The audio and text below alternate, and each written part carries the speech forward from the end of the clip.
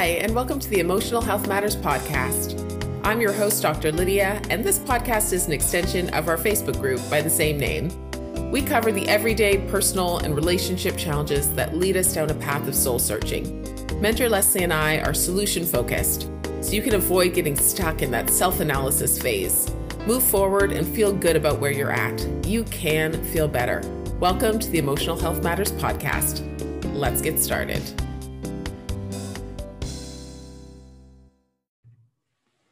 Hi, and welcome to the Emotional Health Matters podcast. It's Dr. Lydia back with you again, and I'm here with Mentor Leslie. Hi, Leslie.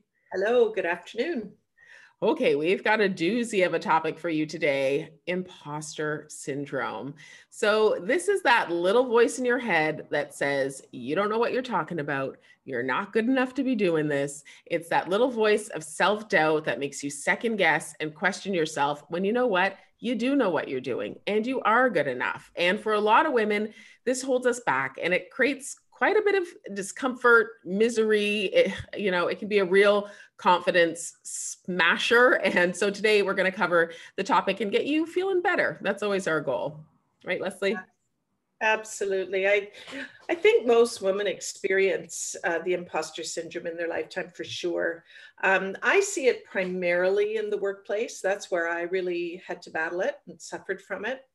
I think women's ability to wear masks and pretend everything's okay when it isn't really kind of contributes to this. We're kind of natural imposters. We can put on a big happy smile and pretend we're doing great when we're not.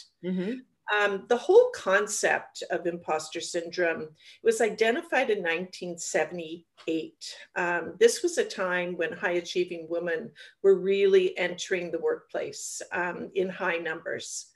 And the numbers that I've seen say that 85% of professional women suffer from the imposter syndrome. Brings out feelings like inadequacy, self-doubt, low confidence, and anxiety is really linked to it. You sort of ask yourself the question, how did I get here? Am I good enough for this job I'm in? And these women that succumb to it, they tend to overcompensate in many different ways, which we're going to talk about in a couple of minutes. And it's especially evident with entrepreneurs because entrepreneurs tend to take on more things, maybe things that they're not trained in. You may have to do a little marketing, a little tech work, really have to spread your skills, and you may feel incompetent in doing some of the things you have to do.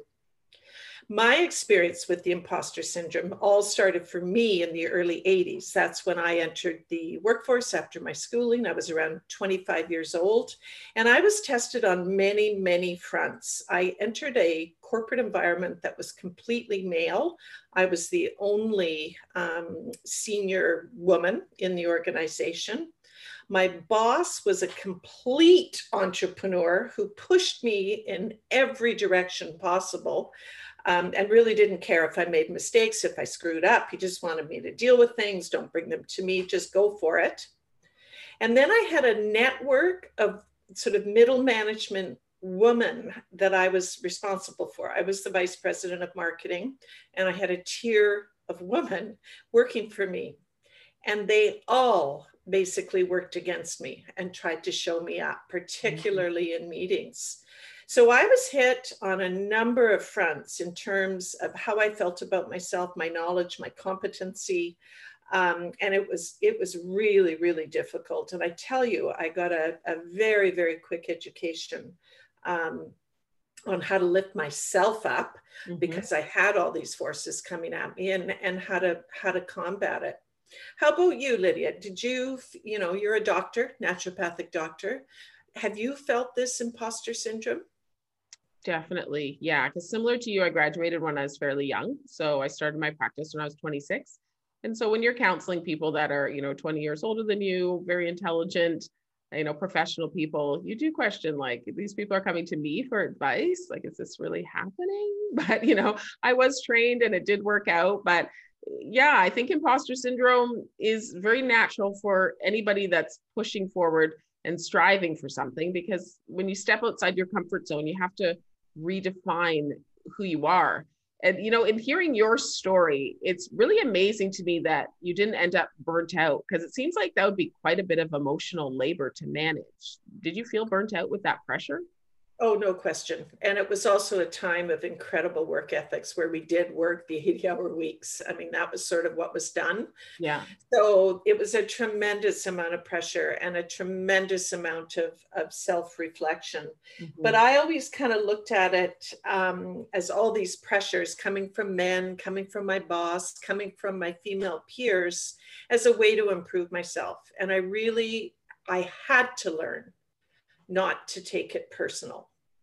And I never did. And I just used it to kind of buoy myself to do whatever I had to do, whether it was, get more knowledge or work longer hours or whatever I needed to do to get through that feeling, I would. And I always tried to turn it into a positive. I didn't let it eat me alive. And, it certainly could. Yeah. And I think for some people, it really does. Like, I can see imposter syndrome. Some of those women that were beneath you, that were quite toxic in their behavior, were probably suffering from imposter syndrome as well. Just not feeling adequate, not feeling like they're good enough, because if they did, they wouldn't have been trying to tear you down. They would have been trying to be helpful, right? So I think imposter syndrome can also feel quite lonely. It feels like we're the only one that's experiencing this, but really anytime you're dealing with somebody who comes across as kind of insecure or hard to deal with, it's worth considering if that might be something going on beneath the surface. Do you think those women were struggling with a similar thing? Oh, no question. And I think I realized that. And I didn't have the attitude of showing them up. My attitude was always to mentor. And Mm-hmm. I didn't really have any issue admitting that I didn't know something. And that Mm-hmm. was just something that was inherent in me. And Mm-hmm. I think it was helped because of my boss. He did not care if I made mistakes or I didn't know something. He wanted me to experience it, try it, and learn. So I think that really helped me. But I'm not going to lie, there were, of course, times where I was probably more frustrated than anything Mm-hmm. that they were trying to show me up as an imposter, where I really could have used some support, particularly in meetings. I led a lot of meetings. And, there's times when you want to have people rallying with you, not battling you through your entire presentation. Yeah, definitely. That sounds completely exhausting. And like, there's so much kind of diligence that goes into like coming up with all your points. You just feel like you have to be so perfect when there's that pressure. Yeah. Oh, that's And a tricky there's, one. I've worked with so many different women. As I went through the years, I eventually worked with more women. Mm-hmm. I was mainly in leadership roles, but I saw a lot of different ways that this imposter syndrome manifests itself, and I kind of look at it as there's 5 ways that it can come out, and it's really interesting to look at them, Mm-hmm. and maybe some of our listeners will identify with them, but to also look at how you can counteract what's going on and what you're feeling. Yeah. And one of the big ones we all know is the perfectionist.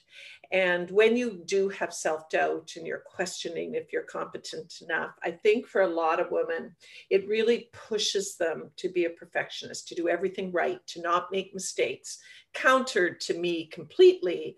But I worked with a lot of women that were like that. And it was difficult. It's hard working with people that ultimately don't want to make any mistakes. Do you know what I mean?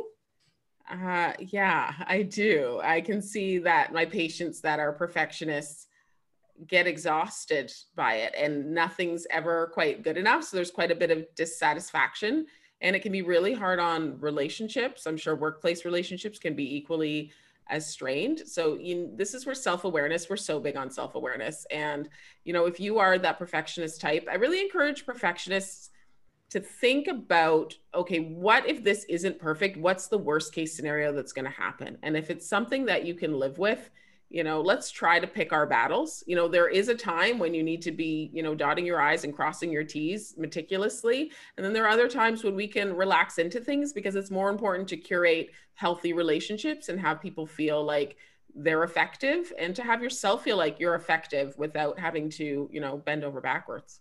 Oh, absolutely hear you on that one.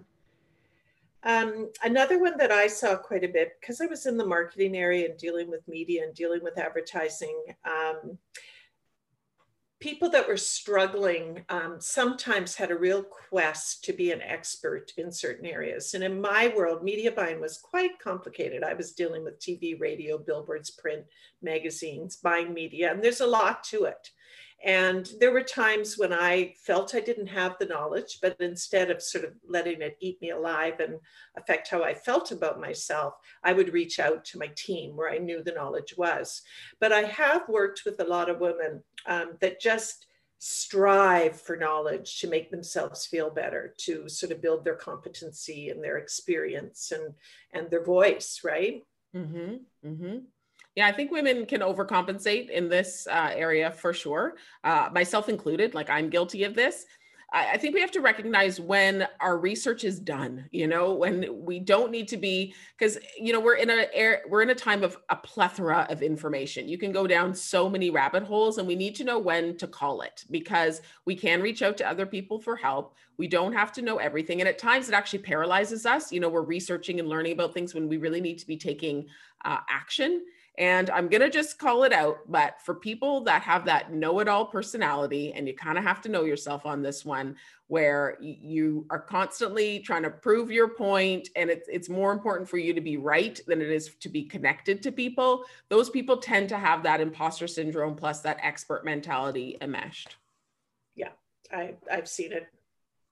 Yeah. Another really tough one, and I tend to be like this, not so much at work. I think I'm a decent team player at work. I tend to be this way at home, but it's the soloist. Yeah. Who sees getting help as a weakness. And if you're sort of struggling with your self-doubt or your self-confidence, you don't want to appear weak, so you don't want to ask for help. And these women I've seen, they can often work alone. They can be super, super productive. But you can't get near them, and that's an interesting member on a work team. Yeah, that would be a difficult person to manage. Often this person there's an aspect of betrayal that they've experienced. They've kind of learned that they can't trust people and they can't let people in. So if this is you, where you feel like you got to take on the world, it's worth exploring that betrayal wound and trying to heal from that place, and you'll feel like being collaborative is safer for you. Yeah. A similar one to the soloist is what we call a superhero. And we've all seen these people that just work like crazy. And in my day, I had one. He actually was a male. And he used to be in at the office like at 5:30 in the morning, and he'd be there till midnight. And he just worked his ass off. And he had that messaging as a child. He had a workaholic father, because I always challenged him. What are you doing? You don't need to work this hard. You need your time away. But to sort of fight their self-doubt, they do it through hard work and showing their commitment and showing how much they can handle and how hard they can work. And, obviously it leads to burnout. Yeah, that must have been tough, kind of managing that person who's just working too much.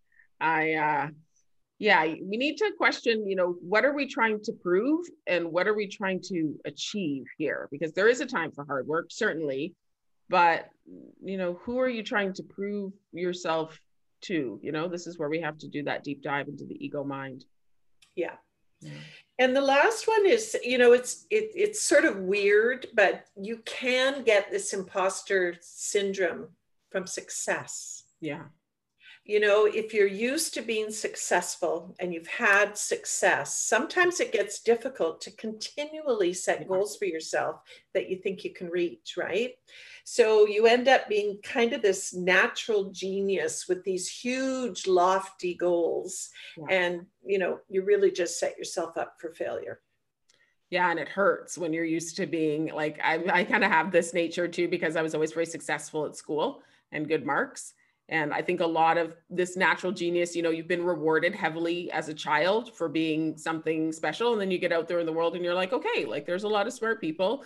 I don't know everything. I need to disidentify from this identity because I'm going to be hurt here. And, some of these people, we set up goals that we just, we're not into the baby steps, we take things to the 1,000th degree and it's hard to achieve because you don't have a clear path. Yeah. exactly. Yeah, it's all good type. And this, imposter syndrome, it comes from a lot of places, and Yeah. success is one of them that I think we often don't realize, but it does come from success and creating these lofty expectations for ourselves. Mm-hmm. But self-doubt and the imposter syndrome comes from places like, past mistakes where we failed before. And one of my gifts is, and I again give credit to the great man who mentored me in business, he always accepted mistakes. So I got through that at a very young age. But a Mm-hmm. lot of people get held back because that fear of making mistakes again that they may have made. Childhood messaging is really important too. And we spend a lot of time in L60 talking about childhood messaging, what our parents tell us, how we were raised. For me, I've talked about my fabulous father who always really mentored me as a woman and mentored me towards being the best I could. I can do anything kind of a message. I was lucky to have that messaging. Mm-hmm. But many, many children are messaged around, you're not good enough, you're not doing that well enough, your marks aren't high enough, you're not the captain of the team. And, you're set up for it, right? Yes. Comparison is another really tricky area, Lydia, and particularly with social media now, it's so Yes. easy to compare ourselves. And new challenges. I love change, and I love making change and taking on new challenges. But many, many people are fearful of making mistakes, of failure when there's new challenges, of not having the knowledge to see it through. So the imposter syndrome and not feeling good enough, having self-doubt, it can come from a lot of different places.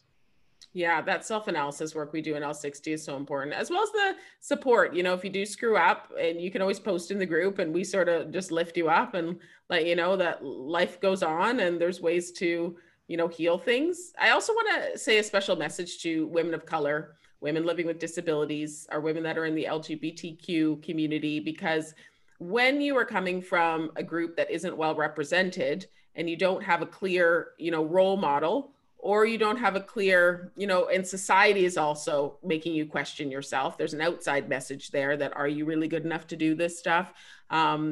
It can compound imposter syndrome. So if you are a part of one of these groups, and it's holding you back, it's consider getting some concentrated help here, because it's so important that you're heard and that you are participating to your maximal ability. Like, this world really needs all of us to be participating and at our best. So consider joining us in L60 if this is troublesome for you, because I really do. I treat a lot of women of color, and I've worked in the disability community, and it's important that everybody feels included.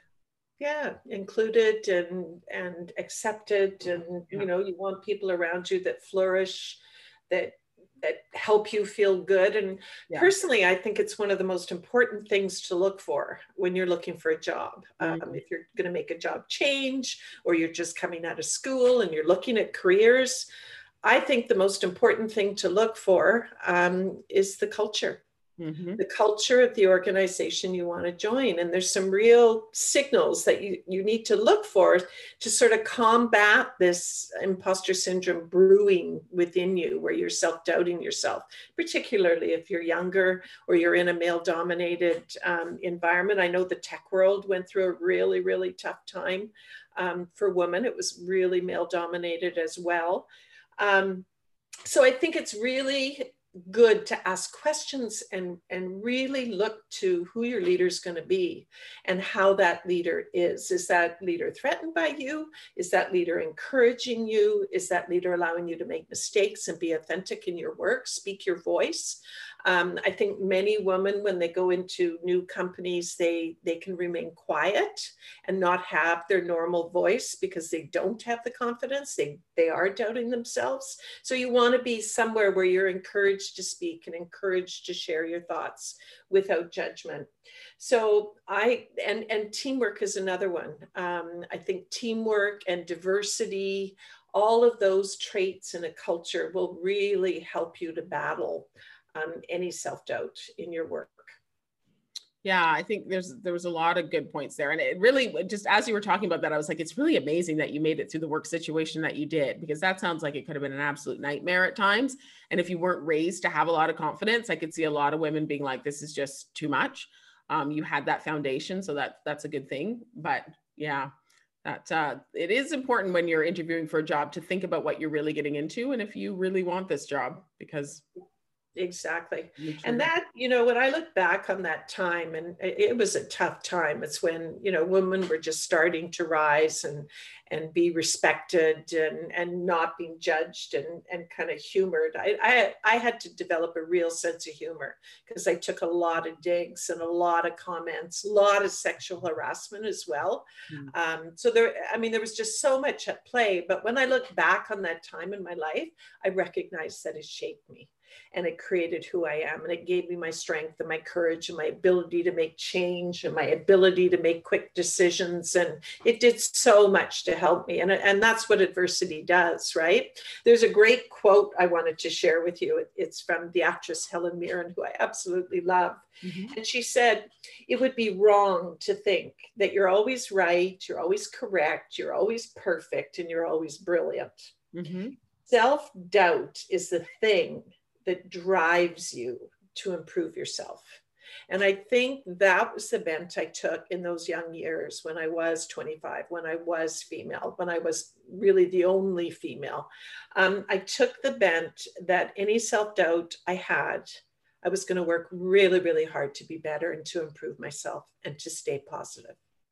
I love that. It's a good yin and yang kind of situation. Like, you know, anytime that we're struggling with something, there can also be, we can transform it into a positive. You know, we can take self-doubt and use it for a little bit of humility. We're understanding that we don't need to know it all. We can connect with other people on that level and say, you know, probably other people are suffering with this as well. You know, how can we lift each other up? And then, like Leslie did, really use it for a catalyst to push forward and feel like you have some achievement, you know, because if you never push past these boundaries, you just don't feel like you're getting anywhere. Yeah. And recognize your sisters, you know, when you're in, and not just in the workplace, everywhere. You know, we need to be a powerful source of buoying each other up and encouraging each other and making each other feel better. And I think we've all been in situations where that's not happening with women in our lives. So, you know, it's our job. We need to mentor and support and help and not feel threatened by other women. Well, that's a great place to end the podcast on. Thanks so much for sharing your personal experience. You know, that's what mentorship does. Like, you became successful partly because you had a great mentor, also because you're an amazing person. But yeah, if you feel like you are out there on your own, if imposter syndrome is holding you back, you'd like to just feel more confident and, you know, stop second guessing yourself, please join us, at least in our free group, Emotional Health Matters on Facebook. We'll be popping over there now to do our after show. And then, of course, we have our L60 course and program for women that are doing the work on themselves, who are ready to feel better, but need a little bit more of a hands-on approach from our team. It's a great, great community. And yeah, we'd love to have you in it. So thanks for tuning into this episode. Thanks, Leslie. Thanks, Dr. Lydia. Thank you for tuning into this week's podcast episode. We are delighted that you joined us. If you'd like to keep the conversation going, please join our free Facebook group or follow us on Instagram, the same name, Emotional Health Matters. We answer every message and comment. If you're exhausted by soul searching and overthinking a life issue, consider joining our private community, L60, where myself, a naturopathic doctor, a counselor, and a mentor are all at your disposal to help you when you need it.